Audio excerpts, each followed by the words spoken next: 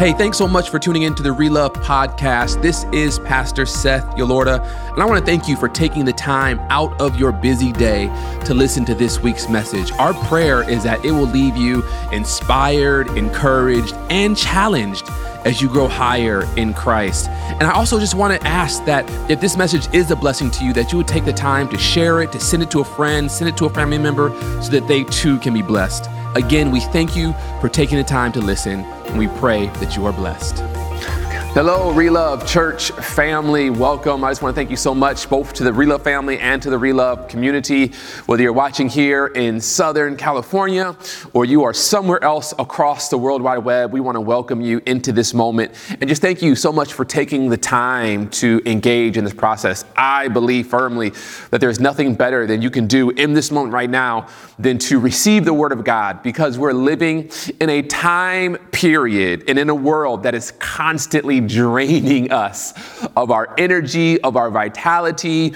If we watch the news too long, too often, we come away feeling just extremely overwhelmed and defeated and depleted. And so to be able to fill up and to allow your soul to exhale and just to receive the word during this time, to be encouraged and to be strengthened is indeed a very important thing to do. And so I want to thank you for taking this moment. And so whether you're watching at home or you're in the car or you're walking your dog at a park, wherever you might be, my prayer is that today you would just receive the word and God would just speak to you and that you would feel your cup beginning to overflow. I want to take a moment and I want to pray for you. And I just want to say to all of those who have been joining us on our prayer calls Monday through Friday at 6 a.m. Pacific Standard Time, we thank you so much. We have received your prayer requests and we are continuing to petition the throne of heaven on your behalf. If you haven't taken time to call in, then we want to encourage you to do it, right? You can just call and listen, or you can call and just share your prayer request as we pray for you. It's just a time for us as a community to come together. We believe that a church that is prays together will be strong. We need each other. This is what the church is for. And so I just want to thank you for doing that. So let me just take a moment and pray for you now. Father, I just thank you again for this chance to open your word. Father, we are living in a very stressful time period. Specifically, I know every person, wherever they're living in their local community, they're having, struggles and issues, specifically here in Southern California, not just with the political climate, but just the fires also that are raging in Irvine and in Yorba Linda and in the areas around our homes. Many of us have been asked to evacuate. And so, Lord, I just want to pray. I want to pray for your people right now. I ask that you would just send your Holy Spirit to allow your spirit of peace to rush over us and to rest on us. God, I just pray that you would indeed hold this world in the palm of your hands, and even more so, hold our hearts in the palm of your hand. May we just draw close to you during these times.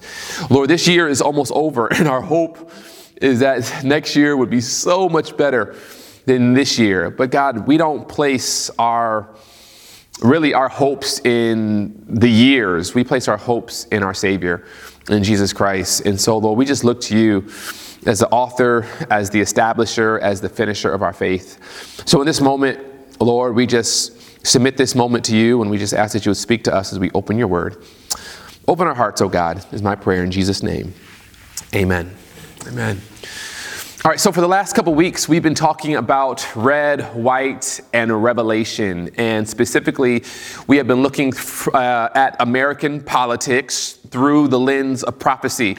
And the first week we dealt with Revelation 6:7, and we talked about the first angel's message about fearing God and giving glory to him, for the hour of his judgment has come. We talked about how John the Revelator saw an angel flying through the midst of heaven, having the everlasting gospel.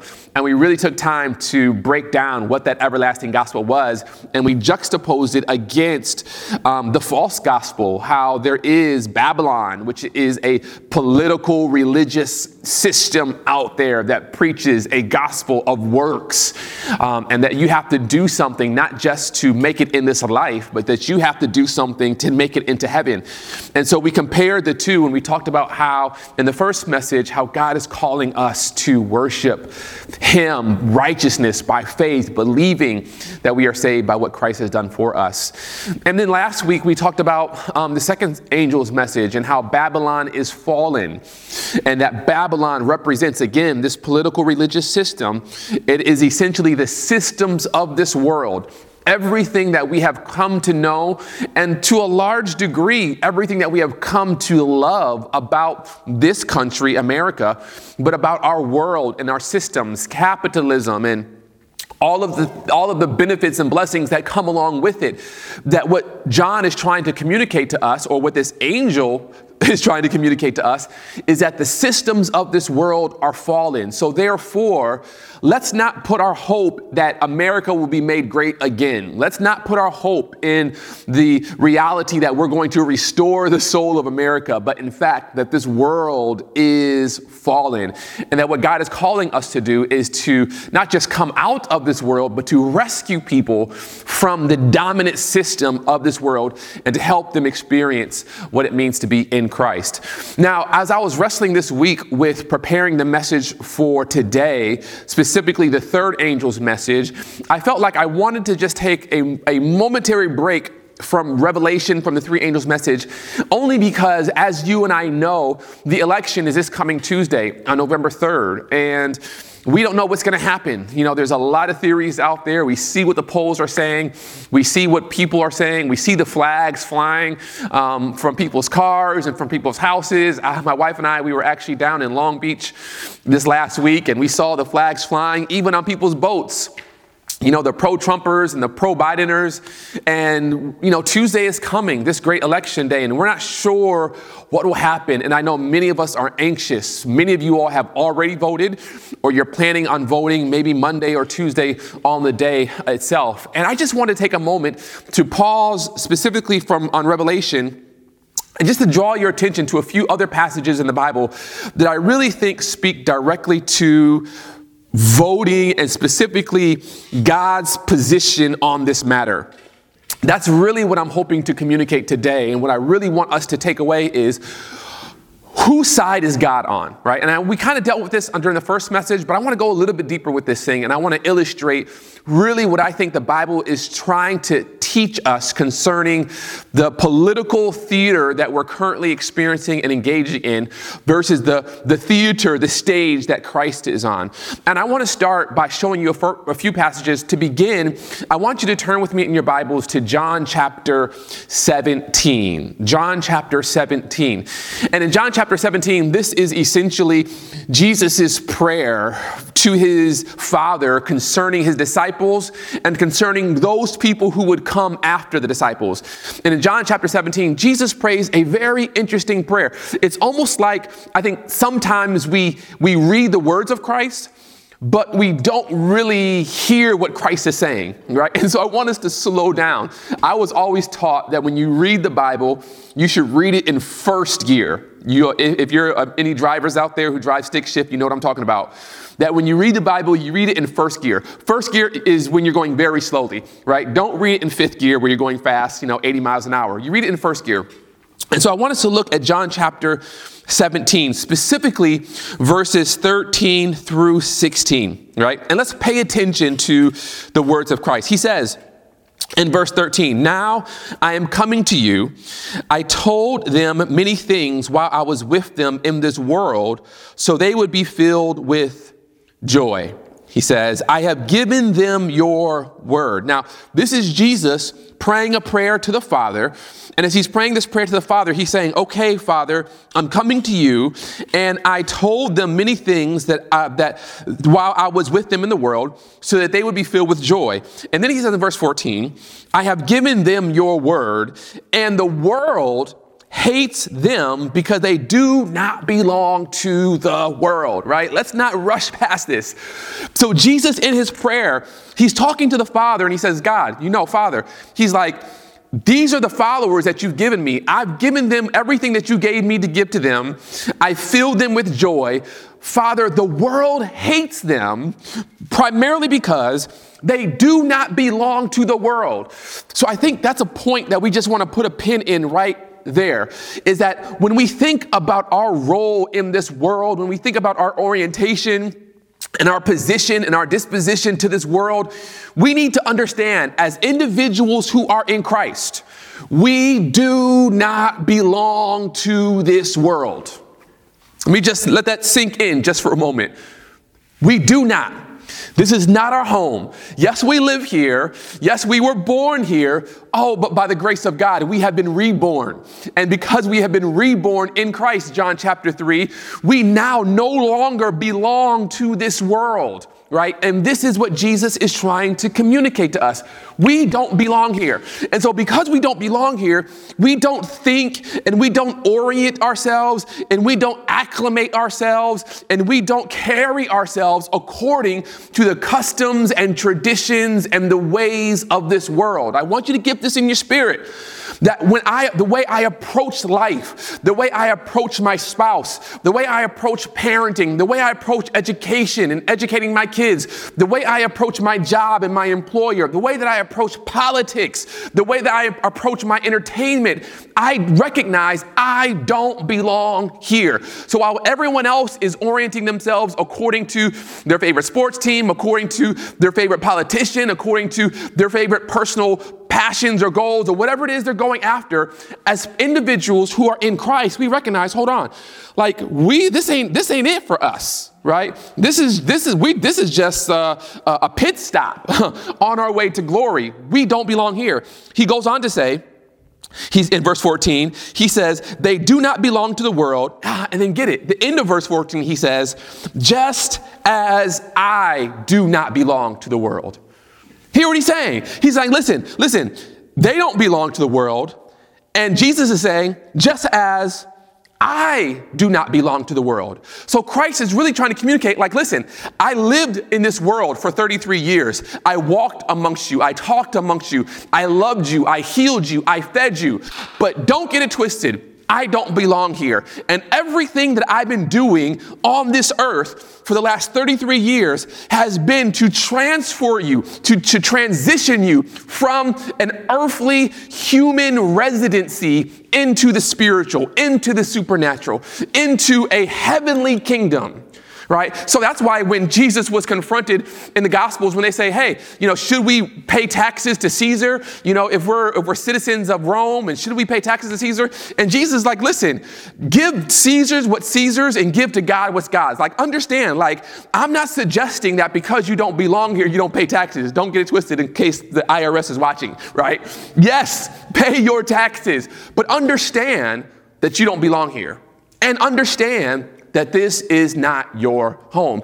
And he reiterates this in verse 15 by going a little bit deeper. He says, I'm not asking you to take them out of the world, but to keep them safe from the evil one while they are in the world. Right? So I want you to really understand, he says, they do not, verse 16, they do not belong to this world any more than I do. So understand what he is fundamentally saying. He's like, yes, number one, you do not belong here. However, just because you do not belong here and this is not your home doesn't mean that I want you to go move to the mountains and live off the grid and avoid any type of a civic responsibility. He's like, no. I'm not calling you to come out of the world per se. He's like, what I'm asking, God, is that while they are engaged in politics and while you are engaged in the public school system and while you are engaged in corporate America and while you are engaged in capitalism, that you would, that God's grace and God's peace and the Holy Spirit would so cover your life that the way that you orient to all of those things is different than the way the world orients to all of those things. And so throughout Jesus' ministry, he is literally, hear me, he is literally trying to detach us. He is, how can I say it? He is trying to detach our hearts from this world so that we do not fall in love with this world. And he is trying to attach our hearts to the kingdom. Even though my body is here and my family is here and my time and energy is spent here, my heart is not here. And so the Lord prays, he prays in the Lord's Prayer, Our Father which art in heaven, hallowed be thy name. Thy kingdom come, thy will be done. That is the orientation of the individual who is in Christ. God, thy kingdom come. God, thy will be done. Where? On earth. On earth, as it is in heaven. So I want your kingdom to come. I want your will to be done in my family, in my community, in my country, in my world. I want your kingdom to come and your will to be done on earth as it is in heaven. The question remains, what is God's will? The prayer said, thy kingdom come, thy will be done on earth. So what exactly is God's will to be done on earth? Many of us are of the subtle, unconscious, maybe subconscious opinion that God's will to be done on earth is whatever we feel like God's will to be done on earth is. And so if I am taking a particular political position, let's say I'm taking the position of a Republican, then I'm saying to them, hey, yes, it's God's will that this person win the presidency. And it's God's will that this person win the mayoral race. And it's God's will that this proposition pass. Why? Because that's my opinion. And we have unconsciously, subconsciously, we have connected the will of God to the will of our hearts and to our own wills. And I just want to be very careful, and I want to, if you would allow me, just to kind of surgically begin to remove the will of God from your conscience. Because I think too many of us have conflated my values with God's values. And my perspective with God's values, and we have married the two. So when you talk to someone who's on the left side of the aisle, well, yeah, this is what I believe. And so because this is what I believe, this must be what God believes. And when you talk to someone who's on the right side of the aisle, well, this is what I believe. And so because this is what I believe, must be what God believes. And we have hijacked the agenda of heaven and subjected it to our own agenda. And we feel that we are now carrying out the agenda of heaven as we enter into the voting box and as we enter into the workplace and as we enter into our families. Come on now, just be real with me. Right? We've all had, if you're married, we've all had conflict with our spouses at one point or another. Can I get a witness out there from anybody? Amen. Lights, the walls said amen. We have all had conflict with our spouses at one point. And inevitably, when you have a conflict with your spouse, what is your default prayer? Just talk to me for a moment. All right. Are you praying, God, fix me? Or God, correct me? No. When we get into conflict, we are immediately sending all of the angelic heavenly power against our spouse. God, fix them, fix her, change her mind, show her or show him that I'm right. Like we automatically hijack the authority of heaven and try to wield it on our behalf to convince the other person that we are right and they are wrong. And I just believe that we have done and we do the same thing politically, where we hijack the authority of heaven and we try to wield it on our behalf against our political opponent. And what God is trying to say is, okay, I see what you're trying to do, but be very careful not to think, not to suggest, not to impose that my heavenly agenda can be boxed in to your political agenda. Let me say that. God's heavenly agenda cannot be confined to your political agenda, nor can it be confined to your marital agenda or to your parenting agenda or to any agenda that you feel you are trying to accomplish in your life. Now, there are very well probably sometimes when God is like, yes, you're doing the right thing, so go forward, right? But we have to be careful not to assume that is the case all of the time. And so in the text, this happens. It happens repeatedly. And God is trying to let us know, like, listen, you don't belong here, right? While, yes, you're living here, understand you don't belong here. And so be very clear and intentional about what it is my will is for you here. The disciples fell down this trap of trying to hijack the powers of heaven for their political and for their personal agenda in Acts chapter 1. In Acts chapter 1, I want to show you a New Testament example and then an Old Testament example, and then we'll be done. In Acts chapter 1 and verse 6 through 8, Jesus has died. He's rose from the grave. He's about to go to heaven. He's saying his last goodbyes to the disciples. And in Acts chapter 1, verse 6, he says, "So when the apostles were with Jesus, they kept asking him, 'Lord, has the time come for you to free Israel and restore the kingdom?'" Right? So the disciples are asking the question, like, okay, we've been with you for 3 years. We've heard you've been preaching and teaching and feeding the masses. You've just died. Okay, we accept the fact that you went to the Calvary, you rose. So now the disciples are like, is now the time when you're going to restore the kingdom of Israel? Right? In their minds, I believe they concluded that after the resurrection and after the promise of his Holy Spirit had come, they were still expecting the restoration of a military and political kingdom that would drive out the Romans.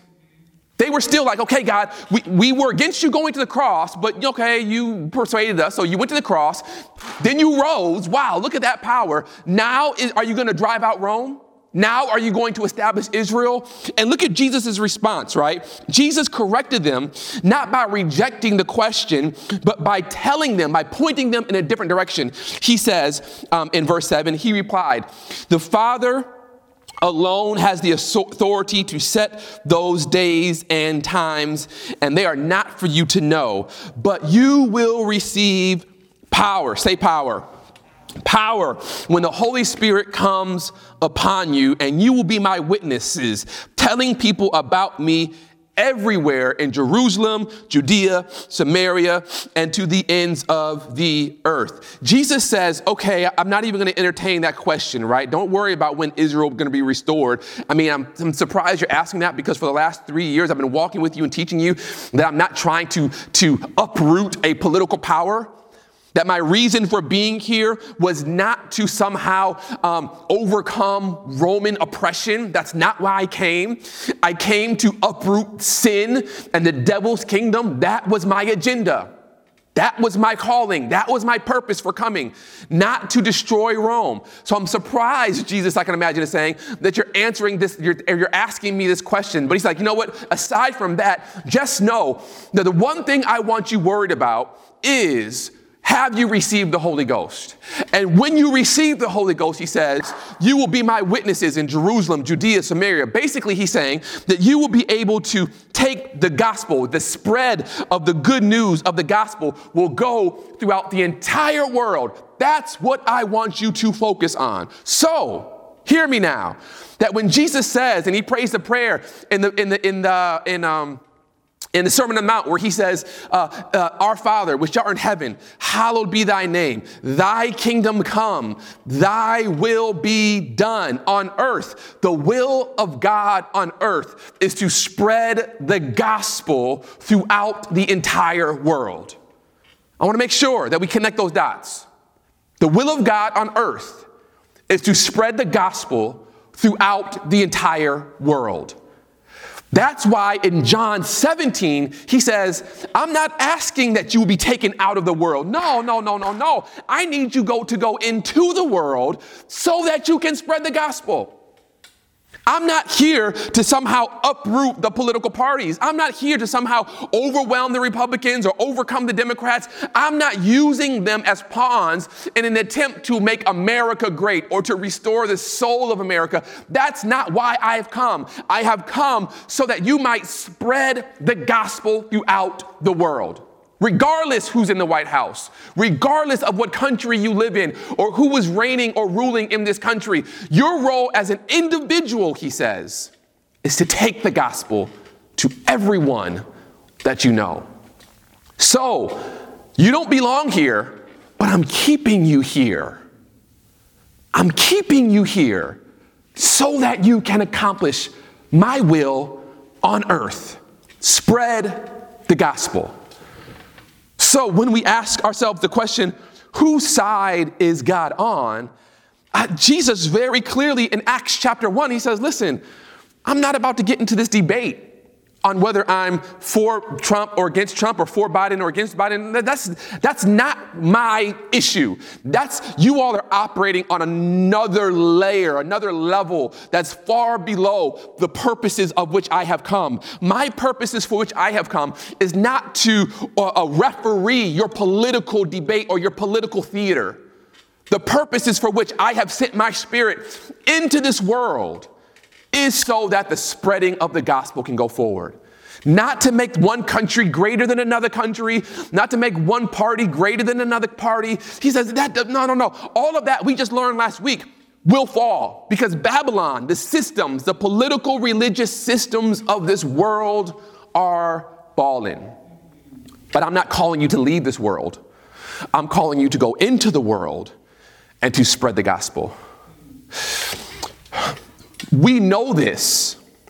We know that God is not trying to make America great, nor is God trying to restore the soul of America. We know it because in Daniel in chapter 3, and we've talked about this before, in Daniel in chapter 3, where Daniel sees a prophetic vision of all of the kingdoms of this world, and all of the nations, Babylon and Greece and Medo-Persia and Rome, and then the divided nations and Europe and America. He sees all of it. And then Daniel sees something at the end of Daniel chapter 3. And I just want to read it for you briefly. He says, in Daniel chapter 3, verse, he says, and in that you saw, let's back up. As the toes of the feet were partly of iron and partly of pottery, so some of the kingdom will be strong and some of it will be brittle. And in that you saw the iron mixed with common clay. They will combine.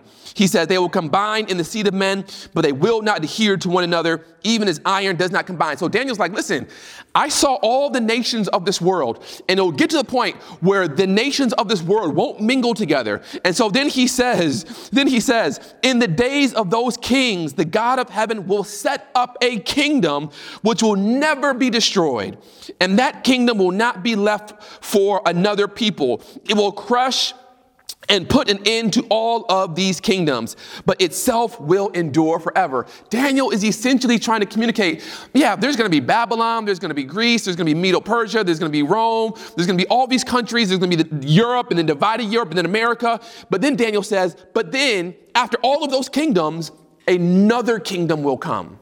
And that other kingdom will come, he says, will crush and put an end to all of the kingdoms of this world. And this kingdom that comes, it will endure forever. So Christ is saying to us, I'm not here trying to establish your earthly kingdom. I'm here trying to transfer people from this earthly kingdom into the kingdom of my Son, Jesus Christ, a kingdom of light that will literally last forever. So when it comes to this political theater, the question is, whose side is God on? God is on neither side. Now I know, and I've had conversations with some of you out there who said, well, God is on the side of the lesser of two evils. And some of you all have said, well, the lesser of two evils is Joe Biden, right? Because Donald Trump is just a womanizer, and he's this and he's that and he's the other. And, he hates people. He's all about himself. So clearly God is on the side of Joe Biden because Joe Biden is the lesser of two evils. To you, Joe Biden is the lesser of two evils. But I've had conversations with other individuals on the other side of the fence, and they say Joe Biden is like the devil incarnate. And that Trump is strong and he represents good values and he's fighting for America. And so for them, Trump is the lesser of two evils. So therefore, whose side is God really on? He is on neither side. He is not for Trump, nor is he against Trump. He is not for Biden, neither is he against Biden. God is for the kingdom of heaven. And it doesn't matter who's in that White House.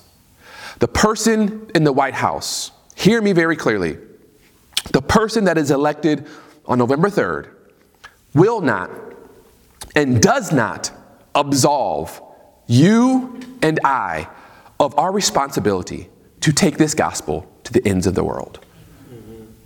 The person who was in the White House. Some of us are of the opinion, well, if we have one person in the White House, then, they're going to be a good example of love and all of this thing, and they'll love people, and that's the type of leader that we want. No. Hear me. Babylon is fallen, right?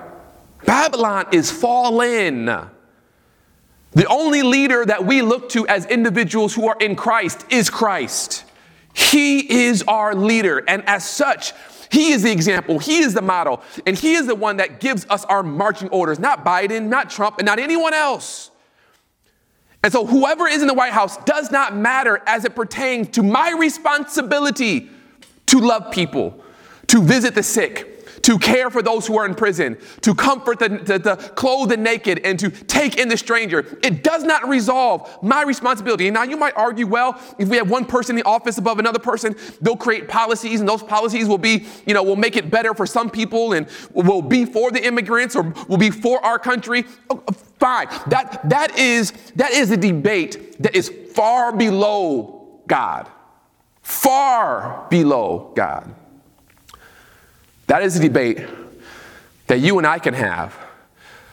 But God's concern is, how are you and I advancing the kingdom of heaven? How are you and I telling our neighbors, our coworkers, our classmates, our barbers, and our hairdressers, and the ladies who do our nails, and the people that we see, how are we communicating the gospel to these people? God is not caught up in our political theater. Now, does that mean that God is not involved? No, I think God is involved. God has always been involved in the affairs of men. But God is not caught up.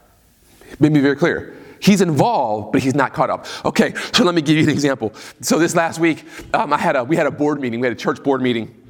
My wife was working that night, and so I had the girls. She didn't get home till 11:30, 12 at night, and so I had the girls, but I had board meeting at 7 p.m. And so I told my daughter, I said, well, I'm going to give you your tablets, right, your little fire tablets. I want you to watch these while I go and I have board meeting and on Zoom and in my office at the house. And so as I gave my daughters their tablets and I was walking away from them, my youngest, Elise, she said, well, Daddy, can we come and get you if we have a problem? And her older sister then said to her, no, we're not going to get him. We can solve our own problems. Oh, listen, I felt like I had some help. Finally, in this house, I got some help. Like, yes, you can solve your own problems. Don't come and get me. And as she said that and I walked away and I was just chuckling inside, I kind of felt like, you know what? On some level, that is kind of what is taking place in this political theater that we're experiencing, where God's like, okay, I have an agenda and I have something I'm trying to accomplish. You guys solve your own problems, right? Not to the point where I'm not involved, right? If you call me, I'll show up. But who's president? Who's not president? Who wins this? What proposition wins that? Like, God's like, listen, that is far below my purpose on earth. My purpose is to transfer people from the kingdom of darkness into the kingdom of light. And it doesn't matter who's in office, right? Doesn't matter. My purposes will prevail. Joe Biden, my purposes will prevail. Donald Trump, my purposes will prevail. And so as believers who are in Christ, we have this orientation now, which we say, yeah, I'm going to vote. I'm going to be involved, right? Because he has not called me out of the world. He's called me into the world. So I will engage in this political theater, but I'm not going to over-spiritualize this event. I'm not going to say, well, I'm voting for the person that I think Christ would vote for. I'm voting for the person No, I'm not going to over-spiritualize this event. You vote for the individual that you feel represents your values, but understand that if you drive to the polls to cast your vote, and on the way, you have passed by homeless person after homeless person, and you did not stop, you are missing the point of what Christ has come to do in this world. That is the point.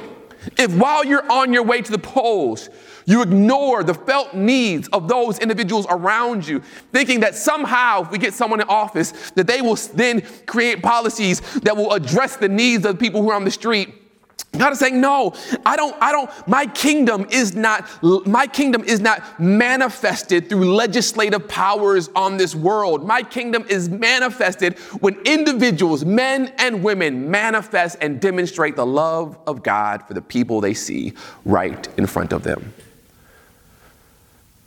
So God is on neither side. He is on the side of God, the kingdom. And I want to illustrate this one more time in one more way for you. In Joshua chapter 5, Joshua has just been promoted to the leader of Israel. Moses has died. Joshua now steps up and assumes the position. And Joshua is given the charge to cross over the Jordan River and to take Jericho. And God has given him this charge. And so Joshua begins to move the army towards Jericho. In Joshua chapter 6, they're actually going to take Jericho.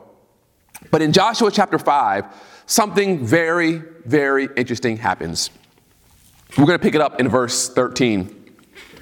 It says, "Now when Joshua was near Jericho, he looked up and saw a man standing in front of him with a drawn sword in his hand. Joshua went to him and asked the $1 million question." It doesn't say $1 million, but I'm just, for emphasis sake. Joshua asked the $1 million question. "Are you for us, or are you for our enemies?" Now, the context is important. Joshua is leading the children of Israel, who are God's chosen people. He's leading them to do the work that God told them to do. He encounters a man who is standing in the path, and this man has a drawn sword. And Joshua comes up to this man and he says, "Are you for us, or are you for our enemies?" And look at the man's response. Verse 14. "Neither," he replied, "but as commander of the Lord, but as commander of the army of the Lord, I have now come." Joshua says, "Are you for us or for our enemies?" And the man replies, "I am for neither. I am commander of the Lord's army." Now, just intuitively, we would assume, well, because Joshua is leading the children of Israel, and the children of Israel are God's people, and the children of Israel are doing God's work, therefore this man has to be for the children of Israel. But look at his response. His response says, okay, yes, you are God's people, and yes, you are doing God's work, but I am not for you, nor am I for your enemies. He's like, no, I am commander of the Lord's army. I do the Lord's work. And immediately, look what happens. Immediately, Joshua fell face down to the ground in reverence and asked him, "What message does my Lord have for his servants?" The commander of the Lord's army replied, "Take off your sandals, for the place where you are standing is holy ground." And Joshua did just that. Look at this thing. The angel of the Lord, the commander of the Lord's army. Some suggest this was Michael. Some suggest this was the archangel. This is the commander of the Lord's army. And he's like, "I'm not for you, nor am I for your enemies." He says, "I represent the word of God. I represent the armies of the living God." When you think about this political theater that we're in, and that's exactly what it is theater. Understand that God comes down and God says, "I'm not for them, and I'm not for their enemies. I am here representing the kingdom of heaven. And God's will on earth is far greater than any one person in the White House." Now, we know that God will use politicians and leaders and rulers to do his will, as clearly throughout the Old Testament, he did that on several occasions. But let us not get caught up to think that us voting, that we are voting the will of God. No, God's like, my will on earth that I want you to do is to tell your neighbor about me. to invite your children into a loving relationship, to turn the other cheek and to forgive people and to minister to people and go visit the homeless and the prisoners and take in the orphans and the immigrants, to clothe the naked. That is my will for you on earth. When Christ comes, he's not going to ask you who you voted for. He's not. But God is saying, no, go to the people who are hurting and in bondage and help them, serve them, take them in, use your resources, your time, your energy. Do not abdicate that role to a politician and to hope that they put policies in place that are going to somehow make it easier or somehow absolve you of your responsibility to do the bare minimum, which is to love people. That is what God has called us to do in this season, to love people. So the angel says, Joshua, the place where you stand is holy ground. This harkens back to what Moses experienced when he went to the burning bush, and the voice of the Lord through the burning bush said, take off your sandals, for the place where you are standing is holy ground. I would beg of you, Relove, to take off your sandals, for the place where you are standing right now is holy ground. And to understand that as a man and a woman, as a boy and as a girl, as an individual who is in Christ, that I am not for one party or for against a party. I recognize that my purpose here is far supersedes and transcends any political debate. Because the reality is that we only know what the news shows us. We don't really know what's going on behind closed doors. We don't know who the puppet masters are who are pulling the strings. And I'm not going down that rabbit hole of conspiracy theory.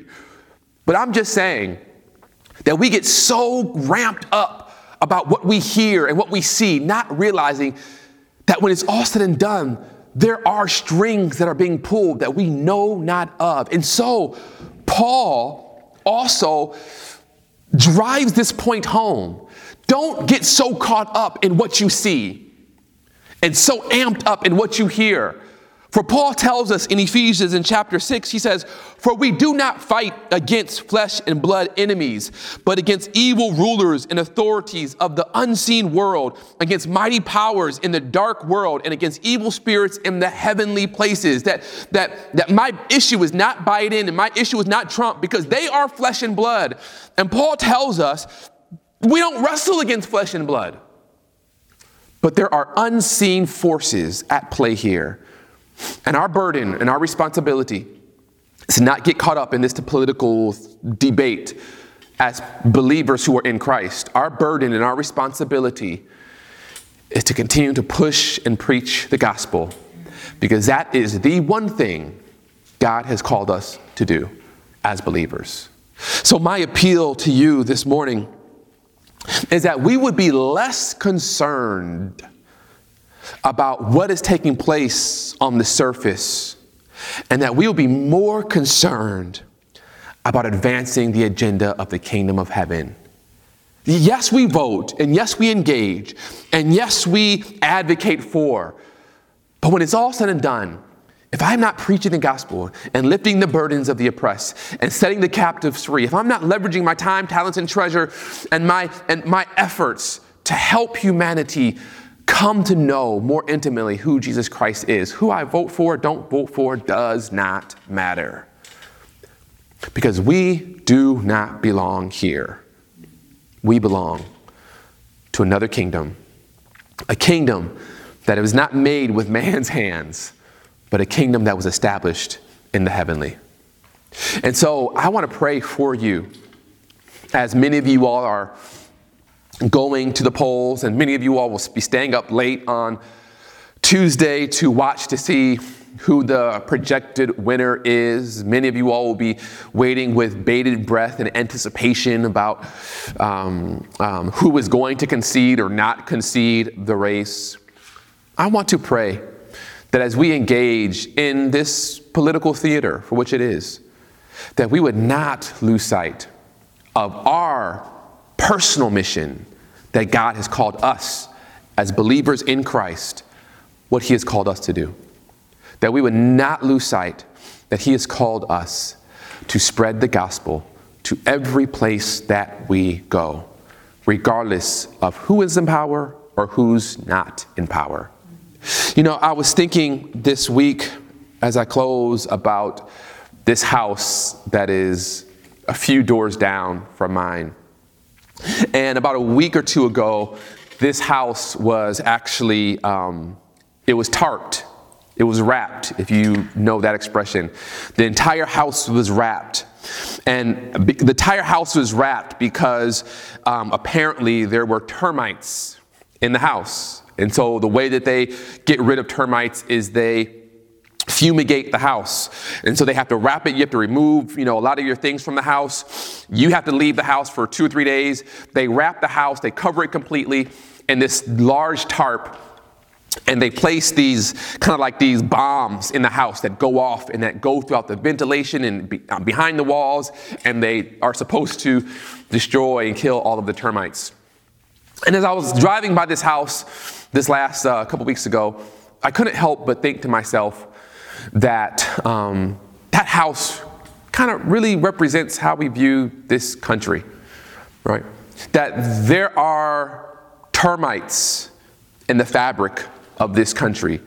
There are termites in the fabric of this world. So much so that the world is so infested with termites that this world can't be tarped. You see, when you wrap a house, you're wrapping a house because you believe the house is still salvageable. But some houses get to the point where the termites are so dominant that the core of the house is rotted out, and nothing you do can save the house. The only thing you can do is to tear it down, brush it aside, and start over. This is this world that we're living in, where sin has so ravaged us and so ravaged this planet that God is saying to us, hear me, God is saying this world and the systems of this world cannot be redeemed. It has to be torn down, brushed aside, and started over. And what he's calling us to do is to take out all of our prized possessions from this world. The people, the friendships, the relationships, our neighbors, our coworkers, to bring them out and say, listen, this thing right here, it's about to blow. Let's come out of this world. Let's allow God to have his work, and let's enter into the world that he will make again. That is where we are in this world. That's why Revelation says Babylon is fallen. This world is fallen. Now, don't get me wrong. I love this country, and I love the freedoms that this country has given us, and I love the beauty, and there is so much beauty in this world. But I also recognize that this world is on death row, and that what God is calling us to do is to preach the gospel to others that they might be saved and be transferred into the kingdom of light. So you have friends and family in your world. You have family members, you have relatives. And my prayer is that, go vote, but let your light shine. That people will see Christ in you, and they will be transferred from this kingdom of darkness and into this kingdom of light. Let me pray for you. Father in heaven, I thank you again.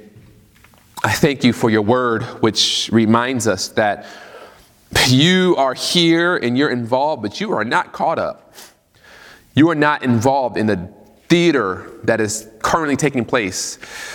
But you have an agenda that is far greater than who occupies the White House or who occupies any country leadership. Your agenda is to spread the gospel of Jesus Christ. And you have commissioned us to go into the world and to spread that gospel. And so, God, my prayer is that we would go forward with clarity and with confidence, that we would know what battle we're really fighting, that we would know whose side we're really on, and that we would not get caught up in the debate, that we would not put our hope in a man or a candidate, but that our hope alone would be in Christ. And come Wednesday morning when we wake up to see who won, if there is a projected winner at that time, May we not feel overwhelmed, or may we not feel overjoyed, but may we still just rest in Christ. There is more work that you have called me to do, regardless of who is in the office. Because ultimately, God, you are on the throne. And so, Lord, we just bring this to you. May your peace this week rest and rule on your people. In Jesus' name, amen.